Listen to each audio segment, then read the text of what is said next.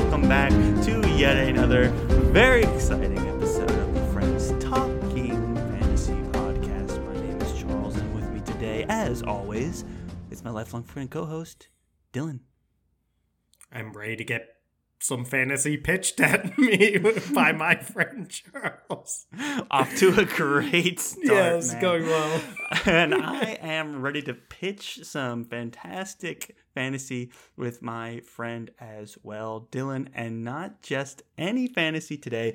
This is the continuation of Friends Pitching Fantasy Week, a very exciting time in the Friends Talking Fantasy world where we pitch books to each other to determine what we are going to actually read next on the show. The last episode, which probably aired on Monday, was Dylan's 3 pitches, then which I will have to pick one on Friday. Today, I'm going to pitch 3 different books to Dylan. He's going to have to pick one of those on Friday as well. Between then and now, there's going to be social media polls where you guys can vote on which one you'd like to see to try and sway us one way or the other. And so, as we move on from there, let us go ahead and get started with some of these pitches, Dylan. How are we feeling today? I'm feeling great, Charles. I am completely unsure what you're going to be pitching today. You did send me a list like weeks ago that was maybe like 10 books that you were considering. I've forgotten most of what was on there, and even if I remembered, I wouldn't know which 3 you had chosen to pitch at me. I'm just coming in ready for the pitches to wash over me. And isn't that how it should be, Charles? That is how it should be. I'm kind of curious to see how you're going to react to some of these pitches. You know, I'm taking some out of left field here. So I'm just going to go ahead and get into it. There is a bit of a theme behind my pitches, Dylan. I know you almost had a theme with yours, the theme being wings. So petty. You had 2 out of the 3 with wing in the title. But mine, all 3 have a much looser yet cohesive theme. Listeners won't know this, but have you happened to check a calendar today, Dylan, to see what day of the year we are recording on? We are recording on Friday the 13th, Charles. And of the spookiest month of the year, October. It is Friday the 13th in October, right? So how could I not bring to the table a trio of spooky, horror-leaning books for us today? And the funny part is we may not even get to these until November or December. But you know what? I'm pitching them now. It's probably the second spookiest day of the year after Halloween, right? It's Friday the 13th. So in October, which I feel like is even more spooky than just any other random Friday the 13th, right? So here we are. I've got 3 books ready to go. Shall I just reveal them to you now, Dylan? Reveal them to me and our captive audience. All right. My 3 pitches are Gideon the Ninth, The Locked Tomb #1 by Tamsin Muir. Okay. And then my second book is The Gunslinger, the first book of the Dark Tower by Stephen King. Ooh, okay. Yeah. I see it. And my third book is Between Two Fires by Christopher Buehlman. Oh, so that one is a horror novel by it's also fantasy. Horror, fantasy, and historical fiction are the 3 wow. the 3 genres in which Goodreads gives it. So we have 3 horror-leaning books, some more horror than others. And, you know, we were just talking, I had to hold my tongue on the last episode when you were like, when do we do Flintlock fantasy? And I was like, well, I had that same thought, and that's why I brought Gunslinger to the table. And then, of course, Gideon the Ninth is super popular online and super popular in bookstores as well. I was recently perusing some different bookstores just to try and see what was trending these days, and Gideon the Ninth was all over the place. So, you know, that's a good mix of stories. Of course, Stephen King, you can't take two steps in a bookstore without bumping into one of his books. So and Christopher Buehlman, we had the pleasure of reading another one of his books, The Black-Tongued Thief, which I absolutely loved. And he's got such a fantastic voice. He's such a great author that I knew I wanted to read another one of his works. And this was the way I could kind of work it in. This one is more fantasy leaning. It's not fantasy like The Black-Tongued Thief is, but it is based in like the 1300s, and there's knights and stuff. So that counts. And yeah, just so those are the 3 books. That's what I'm pitching today. How are we feeling? Where are we at? Do you think you're better than me because you have a theme, Charles? Be honest. I mean, that's one of the reasons. All right. Well, Charles, I'm feeling good besides the fact that it hurts that you just threw this theme on me and didn't let me know. I could have picked something else bird related. Everyone knows I love birds. I love counting crows. And that's true. Yeah, it's all right though, Charles. I think all of these are exciting choices. I think that Gideon the Ninth I have a copy of already. Definitely an internet darling, and I believe Book Talk darling. It's a book that has that very easy pitch to it, the whole lesbian necromancers in space that everyone, you hear that and you're like, all right. And then you got, I've been really wanting to read The Dark Tower. That's been a thing for me that I never got around to, but have been meaning to. And then...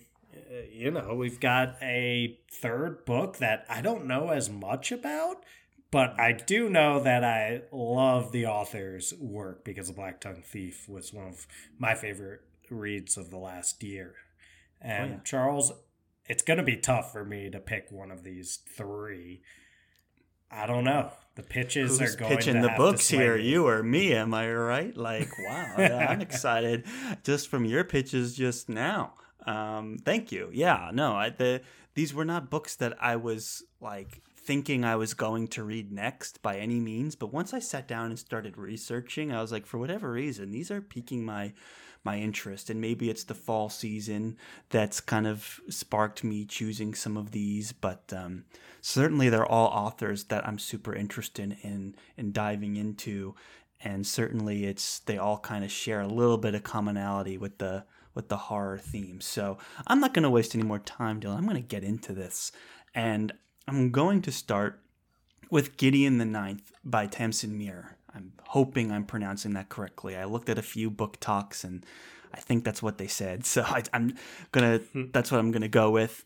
So let me go ahead and get a little bit of the back of the book kind of synopsis here to put our listeners and ourselves in the mood. So Gideon the Ninth.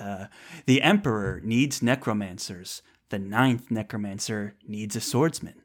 Gideon has a sword, some dirty magazines, and no more time for undead bull stuff. You keeping it clean over here. Keep that clean rating. rating. Imagine what it says. Brought up by unfriendly, ossifying nuns, ancient retainers, and countless skeletons, Gideon is ready to abandon a life of servitude and an afterlife as a reanimated corpse. She packs up her sword, her shoes, and her dirty magazines. Again, that's twice now, they mentioned that. And prepares to launch her daring escape. But her childhood nemesis won't set her free without a service. Harrow Hark Nonadsimus, Reverend Daughter of the 9th House and Bone with Extraordinaire, has been summoned into action. The Emperor has invited the heirs to each of his loyal houses to a deadly trial of wits and skill. If Harrow Hark succeeds, she will become an immortal, all-powerful servant of the resurrection. But no necromancer can ascend without their cavalier.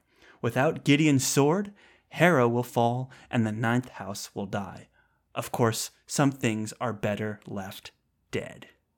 So, it's got a bit of humor to it, a bit of wit, a bit of edge, right? So, right away it's like, hey, this ain't your mama's fantasy book, like it's got that kind of vibe to it. Did we mention she has nudie mags or dirty mags or whatever? So yeah, the tone of it kind of struck me right away, and the way that it's kind of resonated with fandoms online. Like I know, like our fantasy has an ongoing like top books of the year, and it's way up there. Like it's in like the top 20 or something, top 25. So it's really high ranked right now. It is beloved. It's giving me the same vibes as Martha Wells' All Systems Red. In that it's like, here's a robot, she's like, this robot's a murder bot, but it loves watching cat videos, so it's like that kind of vibe. And when I was originally looking at this, my initial thought was, oh my gosh, this is going to be one of those books that makes me feel more cringy than haha, because sometimes when books try and be funny or relatable to like meme humor or internet humor in the modern age, there's a bit of a disconnect for me in tone and voice and stuff. So I'm always super hesitant to read books like this. But pretty much every review that I've read, which is mostly fan reviews, by the way, like a lot of people just coming out and writing or dying for this book, say like almost explicitly like, hey, they like this author does humor and they do like internet culture and all this kind of stuff really well. Like they go out of their way to mention that the humor is on point.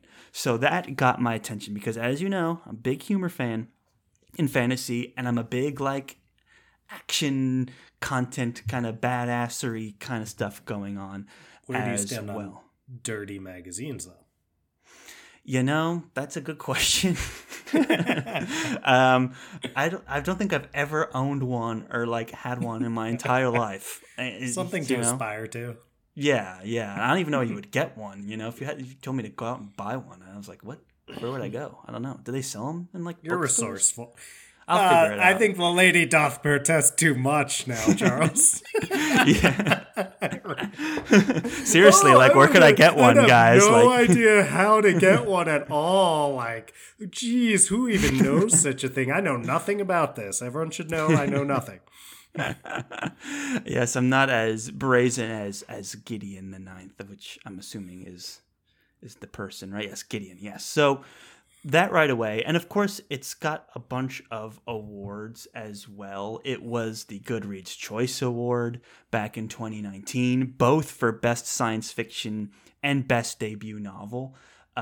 It's was the 2020 Locus Award winner for Best First Novel, and it was also shortlisted for the 2020 Nebula Award for Best Novel, the World Fantasy Award, and the Hugo. Did not win, but it was definitely on the shortlist. In 2021, NPR listed it and this whole series as one of the 50 best science fiction and fantasy books of the 2010s, which is, why would it do that when it's the 2021? I don't know, but that's what they did. So we love that for them.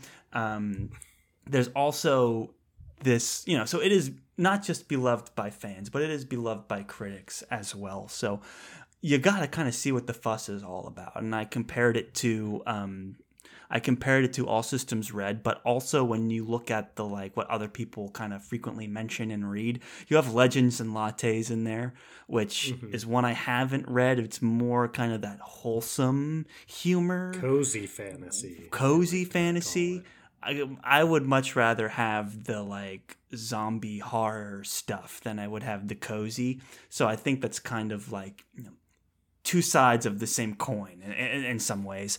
You have This Is How You Lose the Time War, which you had a lot of interesting things to say about, and Babel as well comes up. So lots of really it's an interesting mix of books for sure. But to me, it just seems like super fun, lighthearted, entertaining, full octane kind of story. It's got a little bit of everything. It's science fiction, but it's also fantasy as well. It's also horror. It's also LGBT. It's got it all. And did I mention that the author, Tamsin Muir, she has become a best-selling author through this series. This was her first book, and now she is a best-selling author. And also, she's from New Zealand, so we have to like her. Yeah, that's kind of how that goes. I don't know if we we've famously ever went to read... New Zealand together, so Yes. Climb Mount Doom. we sure did. We climbed Mount Doom together. We did all kinds of fun stuff. We went to Hobbiton together. But yeah, it's just we love that New Zealand culture, and we're gonna I get a don't bit think of we've that as ever well. read a Kiwi author on FTF before. I think this would be a first. Think we have. This would be a first, and I'm a big fan of New Zealand humor. The Flight of the Conchords, Taika Waititi, Oh yeah, and all that. Who knows if that is just those guys or if that's kind of like New Zealand humor and culture. We'll find out if we just read more of them, and give more of them a shot. So that also, I don't know why that kind of further sold me on the book, but it did. And, it's like, oh, great, another British person wrote a fantasy book, fantastic. No. take that, New British Zealand. people. Take that, British people. We got New Zealand is in the mix. And when New Zealand That's is not in the nice, Charles. mix. We have lots of British friends and fans. Oh, for sure, for sure. I'm just having some fun, taking a few shots at the British. Okay, forgive me for that. But yeah, no, we love our British authors and our British listeners and all that, and we also love our New Zealand listeners, maybe even a little more. Like we say, we love you all equally. Overrepresented in New Zealand. Like, not that we get that many downloads from New Zealand, but I would say we started getting downloads relatively early on from New Zealand, probably because we did episodes on like our trip to New Zealand, and they've stuck around, Charles. They've stuck around because we still probably get more downloads per capita from New Zealand than from England. Take that, England. Take that, England. Take that. And we love that about our New Zealand listeners. And I don't know, I'm just super interested in it, and like I said, it's being super supported in bookstores. Like I was in a Barnes and Noble the other day, and it's like, and all the mini collections and facing out on the shelves and this and that. And I also think there's the third book and the final book in the series, Alecto the Ninth, is either just come out or is going to come out soon. Alecto, Alecto. There was Nona the Ninth, I think, right? That was... Well, there's Alecto the Ninth is the Locked Tomb number 4, and it is expected to come out on January 1st. So it seems like a rolling deadline here, because some things say it's coming out this fall, some are saying next year, but it is on the way. So it is highly anticipated, and the series is hot, red hot. And we could be, on the front of it and be ready to read this new release, So that is my pitch for Gideon the Ninth, and just, how could you not pick it? Where do you think? Where do you stand? Where I stand is that was a great pitch, Charles, a great sell. I think that this is one of those books that pitches itself to some degree, like I mentioned before. Not to take any credit away from you, Charles. The Kiwi author aspect of it certainly appeals to me. I actually didn't know that much about this book. Like the ratio of like amount of times seeing this book in places and hearing that it exists to actually knowing what it's about and understanding the tone of it or any of that, way off from where I'm usually at. I would say, just see it everywhere. And I'm like, only really knew the cover and the lesbian necromancers in space sort of tagline that people would throw around. And already that interested me. Very unique book. But hearing that it has a lot of wit and humor and possibly that classic New Zealand sense of humor that we love so much, like you mentioned, Flight of the Conchords. I mean, I have to think this is going to be a big contender. But then, Charles, you've got all these other great choices. The other two are going to be awesome too. So you did not make this easy on me, but I would never sleep on Gideon the Ninth, especially when I think of how popular it is, how funny it is, how interesting and unique the concept is. I don't think I could go wrong if we end up going with this one. You cannot. That is well said, Dylan. I know this was this was the first book I had put on my list when I was thinking of things to read, and it was the first one I pitched today. So it's definitely a contender. But you know what else is a contender? The Gunslinger by Stephen King. I mean, this is a classic. I don't know how deep into this I need to go, but I'll do my best. I'll give it a full honest pitch, just like all the others. The Dark Tower #1, it's called The Gunslinger by legendary author Stephen King. I'll do a little bit of the... I know you have, because I remember back in high school when we had to do book reports, I remember, we were sitting close by and you had decided to read it, and you pulled it out of your book bag, and it was like, 4 inches thick. Like, it was massive. And let's just say, listeners at home, that Dylan was not known for diligently completing homework assignments, So I was like, I just remember thinking, there's no way this man is going to read this book. There is just no way. But how far did you get into it, Dylan, for your school project? Okay, this was a while back, and Wikipedia was less established at this point. So first of all, I just totally forgot that this assignment existed until shortly before the essay was due. So I had no chance of reading all of it before that. And then I looked up, can I find the Wikipedia summary of this famous Stephen King book? Mm-hmm. No, I could not at that time. Speaks to the time we were in. Then I looked up the old movie, not the new one, but that like old weird version of it, like this little weird looking Pennywise coming out of the sewer. And I was able to find a summary of that movie, which I'm given to understand has a lot of differences from the book. But luckily, Mr. Miller, I don't think, had read it. So I wrote the essay based on the summary of the movie on Wikipedia. There you go. And I did quite well, for the record. And I mean, you always did somehow. You pulled it out. But yeah. That's the connection. That was also the essay with the footnotes. Like, Mr. Miller got really into the idea that like footnotes were really important. Like, he heard from someone who was in college, like, oh yeah, like all the professors are making us do footnotes. And then Mr. Miller told us, like, oh, in college you're gonna have to write tons of footnotes. So he made us write like a minimum number of footnotes. So I remember I had footnotes in that essay as well. Yeah, right. Just like flip to a page, pull a quote, that's it. I think the only Stephen King I've actually ever read is the short story Shawshank Redemption. I don't think we read that in Mr. Miller's class as well. Yes, which was also in Mr. Miller's class. And I've also seen the movie. And of course, The Shining is probably one of my favorite movies of all time, Stanley Kubrick, which was a book from Stephen King that I have not read, but I understand they're very different. And I've seen a lot of other Stephen King movies and shows and stuff, but I don't think I've read anything besides that one short story. So this would be kind of an interesting... You should check out the Wikipedia summary of the old movie. Of the movie, right? That's the old some of movie. His finest... Yeah, the TV that's some movie. of his finest work. I'm sure it is. I heard King wrote the Wikipedia summary himself. That would make sense, but...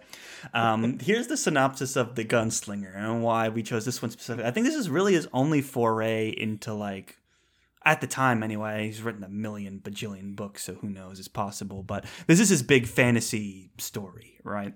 So in the first book of this series, Stephen King introduces readers to one of his most enigmatic heroes, Roland of Gilead, the last gunslinger. He is a haunting figure, a loner on a spellbinding journey into good and evil. In his desolate world, which frighteningly mirrors our own, little commentary there, Roland pursues the man in black, encounters an alluring woman named Alice, and begins a friendship with the kid from Earth called Jake. Both grippingly realistic and eerily dreamlike, The Gunslinger leaves readers eagerly awaiting the next chapter. That's an interesting back of the book. It's like when you become so legendary that the back of the book doesn't even summarize the book as much as it's like, this was the first one that he wrote back in the day. You're like, ooh, we're getting a little bit of myth. Yeah, exactly. So, yeah, we were just talking about how we never really read Flintlock on the show either. So here we go. Some Flintlock right here, some OG stuff even from Stephen King. And another thing that I think will sell you on this, Dylan, is that of all the books today, including your pitches and the ones I'm going to pitch today, it is by far the shortest. By far, 231 pages is like the latest edition of paperback. I think originally these were a couple different short stories that were reworked into a first book of a series. And then, of course, Stephen King, he's very prolific. He's written a bunch of books in this series. And there was a huge blockbuster movie called The Dark Tower that came out several years ago that I think is not this story, but it's these characters in this world. It's a different time period than this book in particular. But, there's always potential to read this and go on to watch that. The movie got like mediocre reviews, which I think is it would be funny to watch. And wonder how the Wikipedia summary to that movie is. And now you're talking. Now you're talking. Now we just read the Wikipedia. You've got me interested now, Charles. Right? So, yeah, I mean, it's, how could we not? Legendary author, legendary series. Again, it still charts really highly on fan rankings of top fantasy series of all time. It's always in the mix, near the top. So I don't know how we couldn't go back and read this. I think it's one of those ones, we're always fascinated by the history of fantasy. To me, this sits in a really interesting place because here you have a famous horror author who dabbled in fantasy, and it's like a Flintlock fantasy, and it's also super, super popular. It seems like a interesting standout book along the timeline, right? Because when did this book first come out? 1982. So that's relatively on the older side for books that we read. We read a lot of the classics and whatnot, but rarely do we get throwbacks into the 80s, right? And so it'd be super interesting to dive into it and see what it's like. This is a different conversation and a different kind of book than we've had in a long time. And I know you're a big Stephen King fan. You love those summaries. So hey, why don't we give if the summaries are good, the whole book's got to be pretty excellent. So there we go. That's my pitch for The Gunslinger, the first book of The Dark Tower by Stephen King. Well done, Charles. I first became familiar with this series via whenever you're on Our Fantasy or somewhere else and it's like, what's the best opening line in fantasy? Ooh. Which is a question that gets asked probably once every couple months on there. And it's mostly the usual suspects that show up. Mark Lawrence, friend of the show, often gets on there. We know the classic Red Sister line, and he has a bunch of great ones. But one that is always on there is the man in black fled across the desert, and the gunslinger followed. And that's pretty cool. I love a great opening line. And this one, it just immediately puts you right there and raises all of these questions, creates this mystery around these characters. And I've always been like, I really need to read that. But for some reason, I'm like you, Charles. I don't really read a lot of Stephen King. Weirdly, I've read his nonfiction on writing book, but I haven't really read his actual fiction that he's famous for, which is kind of embarrassing. It's mostly because he tends to get shelved in that horror genre rather than the fantasy genre that I think, even though that line can be arbitrary at times.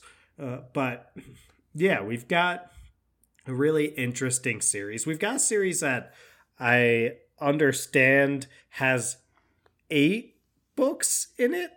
I think that's what I saw. 8 novels. I mean, it's a big series. Granted, the books are, this book is 231 pages, right? So who knows? All those books together could be less than one book in the Stormlight Archive. 4,250 pages, according to the Wikipedia summary. Okay. Yeah, That's a lot. I'm where I need to be right now. I'm in my sweet spot. I'm reading Wikipedia. You're locked in on the Yeah, Wikipedia summary. right. There you go. Yeah.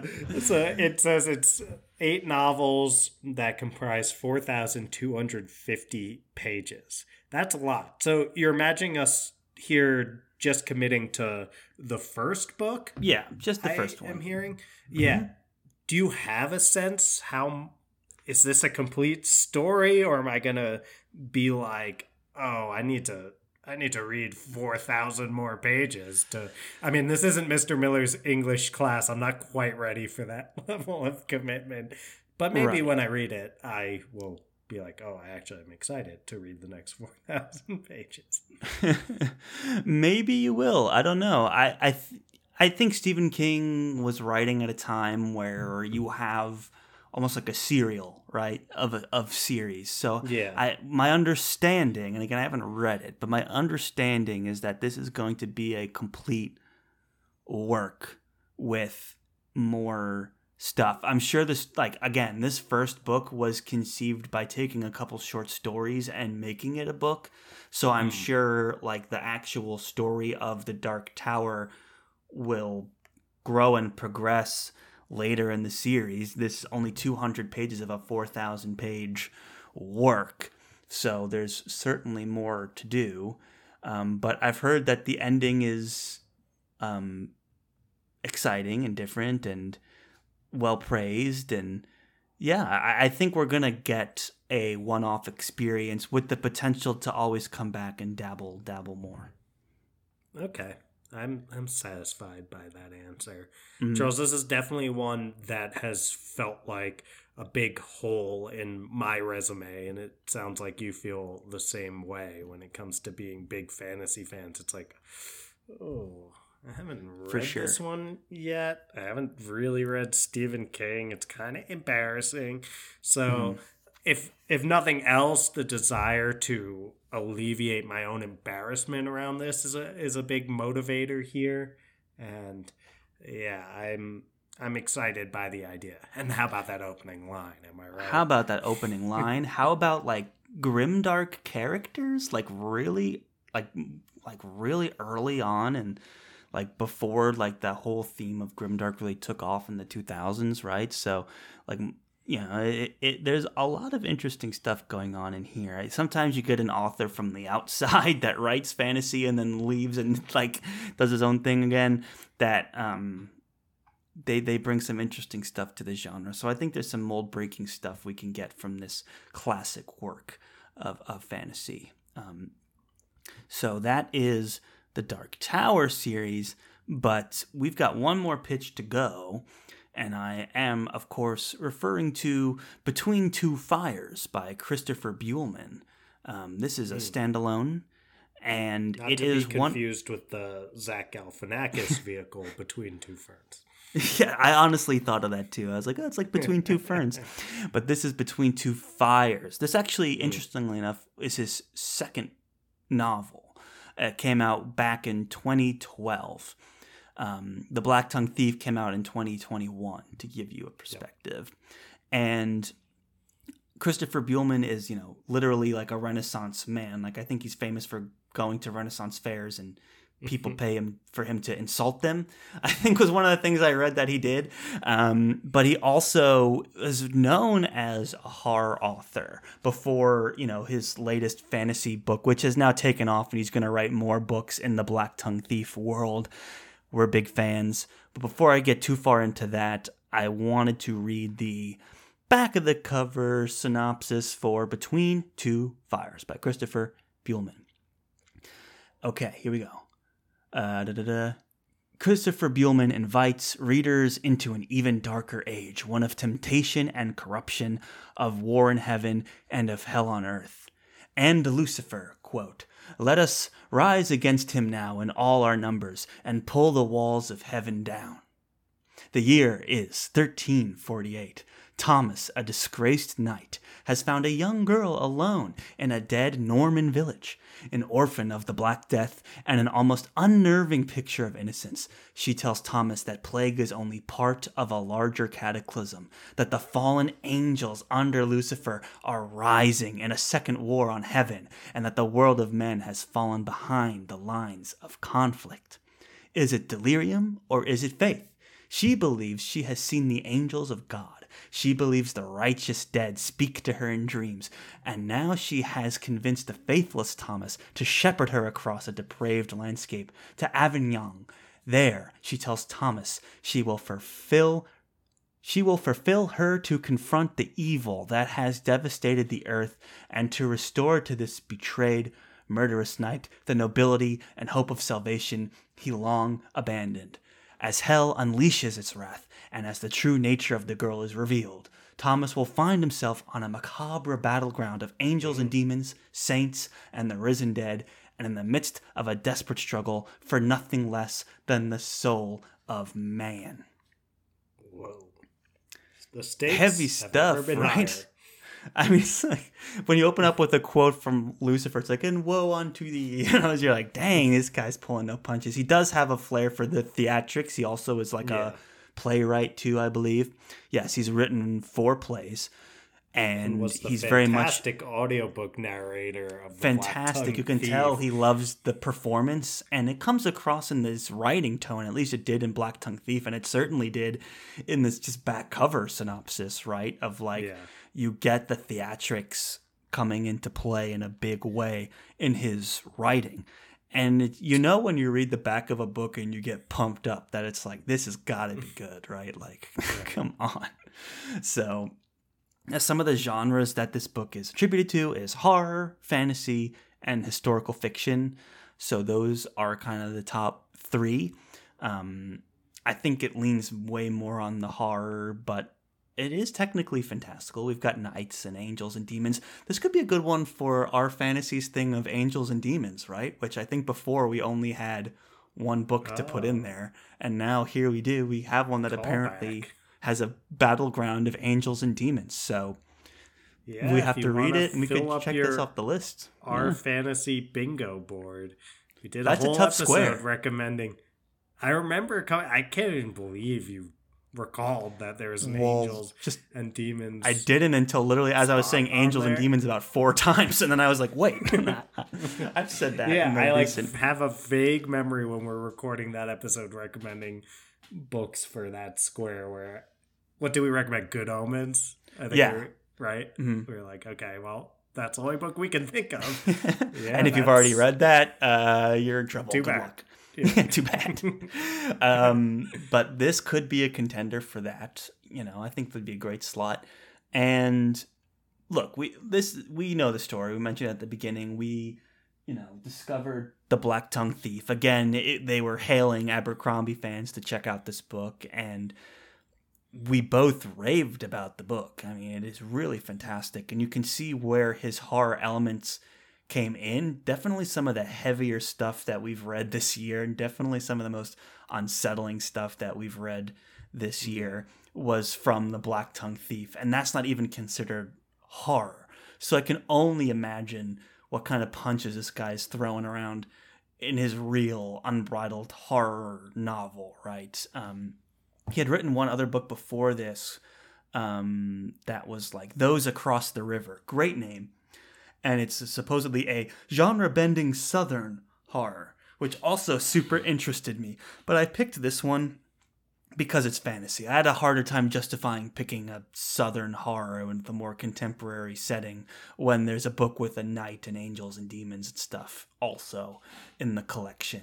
They're not connected. Normally I like to read an author from beginning to end to kind of see their progression, but we're kind of going all over the place with Buellman. But I'm okay with that because he's super talented, and then you see him on Twitter. He's always super witty and then fun, and he narrated the audiobook, as we mentioned.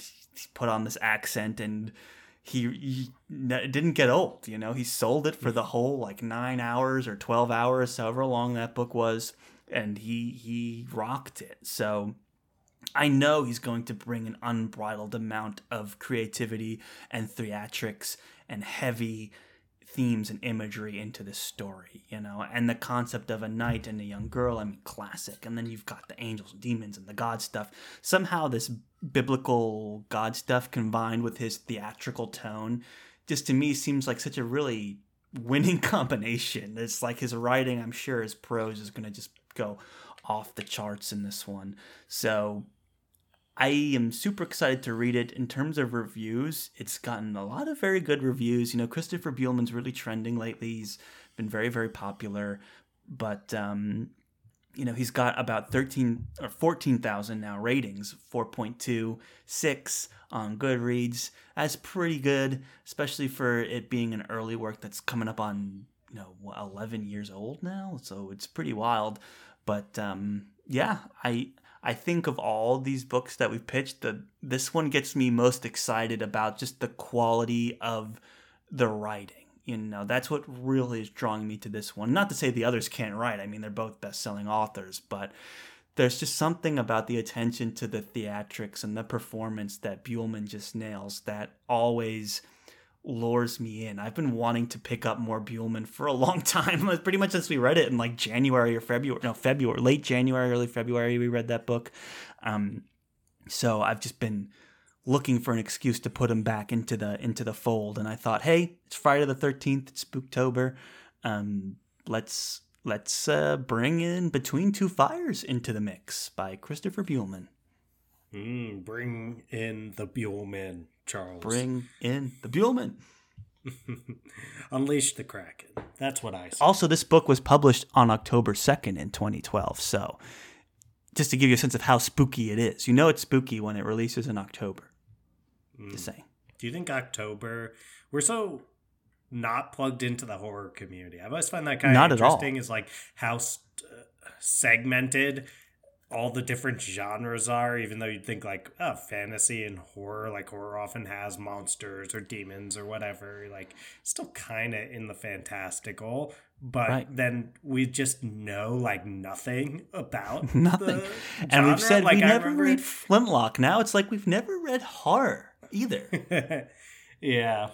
I've been asked before. Someone asked me a while back, is like, would you read horror books on Friends Talking Fantasy? And I was like, I guess in theory, but for some reason we never actually seem to do it. And it's funny, the Black Tongue Thief was coming out and it was like, from the man who brought you between two fires. And I was like, well, I don't know about that, but I'm sure the horror fans know about it extremely well, because it's just like, even really like awesome books that sell well, if it's in the horror genre, it's just like, oh, I didn't know that exists. But we know Buehlman has the chops, and we know that horror is the genre that he started with, and I think it'd be really interesting to compare and contrast. It could be kind of telling for like, where's the line between fantasy and horror? Like, what makes so true? What makes this horror that has fantasy elements, and what made then the Black Tongue Thief, by contrast, fantasy that has horror elements? Like from the more academic side, like that'd be a great question to ask Christopher.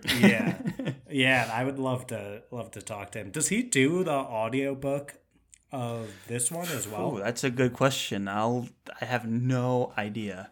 Because I would audiobook it. If he does it, that's going to be my choice. I'm audiobooking this one if I pick it. And let's see. Between Two Fires audiobook. How do I find out? Let's see. Let's go to Audible. Narrated by Steve West. Good old Stevie Westside is handling this one. Steve West. So I think,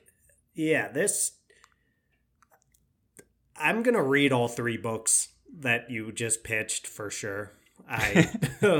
Right? Because, I mean, and quite possibly I'm going to read them like all pretty soon. I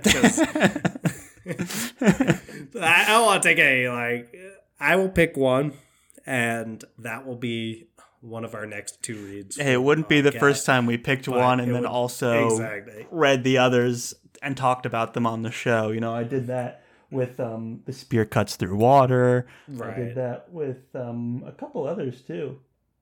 Yeah, I kind of did the same. Right, like I repitched Maleficent 7 last time, and I ended up reading that. And I think the other book I pitched that did not get picked was Senlin Ascends, and I'm currently reading that. So it's like, it's hard not to just be like in the mood to read all of them at some point. But the thing is, which ones will you and I read at the same time and then deep dive on the show? That's the stakes of Friends Pitching Fantasy. That's the stakes, my friend. 100% correct. And I really have no idea which is going to get that honor, because they're all great choices for very different reasons. And that's when it's hard, right? When 2 books are like, oh, well, these are both kind of like along the same vein, but you know, there's one that just sounds a little more interesting than the other, then you go there. But we've got the like funny, as we've said, lesbian necromancers in space, which is its whole other thing that I can't think of any other book that's like that. Right. We've got a classic from the 80s from Stephen King, who we both are woefully underread when it comes to his work, and then just this book in particular. And then lastly, we've got a straight up horror book with, of course, those fantasy elements by someone who we absolutely love his work. It's like, Charles, you've made this very difficult for me, but luckily I'm not alone when it comes to making this decision, which is very reassuring for me in this moment. I can take those social media polls that we always put up there and see where our listeners and followers are leaning. And I really don't know. I don't know what they're going to do on this one. I bet Gideon is like going to have It's the most relevant, and like with a new release right around the corner, how could it not? But there is a lot of Gunslinger fans out there as well. Stephen King in general is like, Stephen King. Yeah. And then Buellman fans, they'll see his name even if they haven't read this one. And we've talked about him on the show. We've cultivated those kind of people that would like Christopher Buellman. So, yeah, just the premise sounds so interesting. Isn't it? Say. Like, of all the back of the book ones I read today, that was by far and away the best one. That one like left me like, damn, I'm gonna pick that up like right now. Right. So hard not to feel that way. Hard not to feel that way. And that's the great thing about Friends Pitching Fantasy. It's gotten me so excited about all these different books where, you know, when you come towards the end of reading a whole bunch for the show, it kind of feels like you burn yourself out a little bit. And then this series just, boom, ignites that fire up again. I feel like I'm between some fires right now, between your pitches and my pitches, and I'm just ready to go. Yes, but we have to wait, don't we? We do have to wait. That gives us time to consult with you, the wonderful listeners. I'm gonna have trouble on this one. I don't envy your choice. Even you, like at the end of my episode, you did pick one book that you were like, I don't think I'm gonna pick this one. Yeah. It's gonna take some serious fan response for me to consider picking it, but yeah. Yours. But I don't even have one like that. I know. Why'd you do this? I know. These are 3 great books for, you know, it's the beauty. That's Friends Pitching Fantasy right there. So, nothing but promises here. So I think all it's left to do is tell the folks how they can go and vote and help you make this choice, put their influence on the show while they can. You know, now is the time to go and say, no, don't read Gunslinger, read Gideon the Ninth, or no, Christopher Buellman. Now's the time. I know I'm going to cast my vote, but I just have to figure out what it's going to be. I don't even know what I would pick. You're going to vote? Like how people vote maybe, for themselves for president? If it's like a low number of votes, I'll abstain. You know, I don't want to like sway it too much. But yeah, if it's part of the fun, why not? You know, why not, Charles? Well, we'll tell them where to find us on Twitter and Instagram. Twitter, Dylan, really? Twitter. Yeah, Twitter. What, you got a problem with that? No problem with that at all. It's not what it's called anymore, unfortunately, but I know what you're talking about, so it's no problem Sorry, with I me. forgot Charles is very pro Elon Musk. Okay, we are not carrying that over into 2 episodes. I think it's time we just go ahead and play that sweet, sweet outro music. Let's get that sweet, sweet outro music pumping, Charles, and we'll tell them all about where to find us on social media platforms. Will.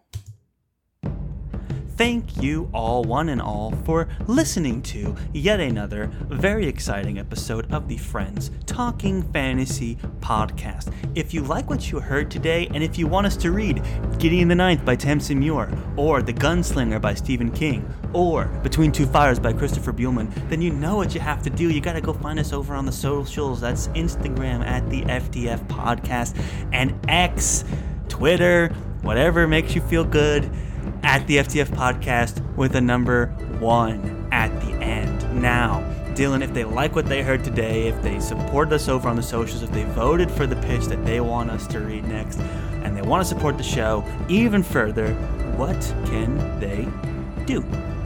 Toss 5 stars to our podcast, which you can do over on Spotify. Just 2 clicks at the top of the Friends Talking Fantasy podcast feed. It helps us so much when you do that. You can also rate and even review on Apple Podcasts. You can write kind words about us in that 5-star review. And whenever you do that, that puts a smile on my face and presumably on Charles's face as well. But just listening is more than enough. Thank you so much for doing that.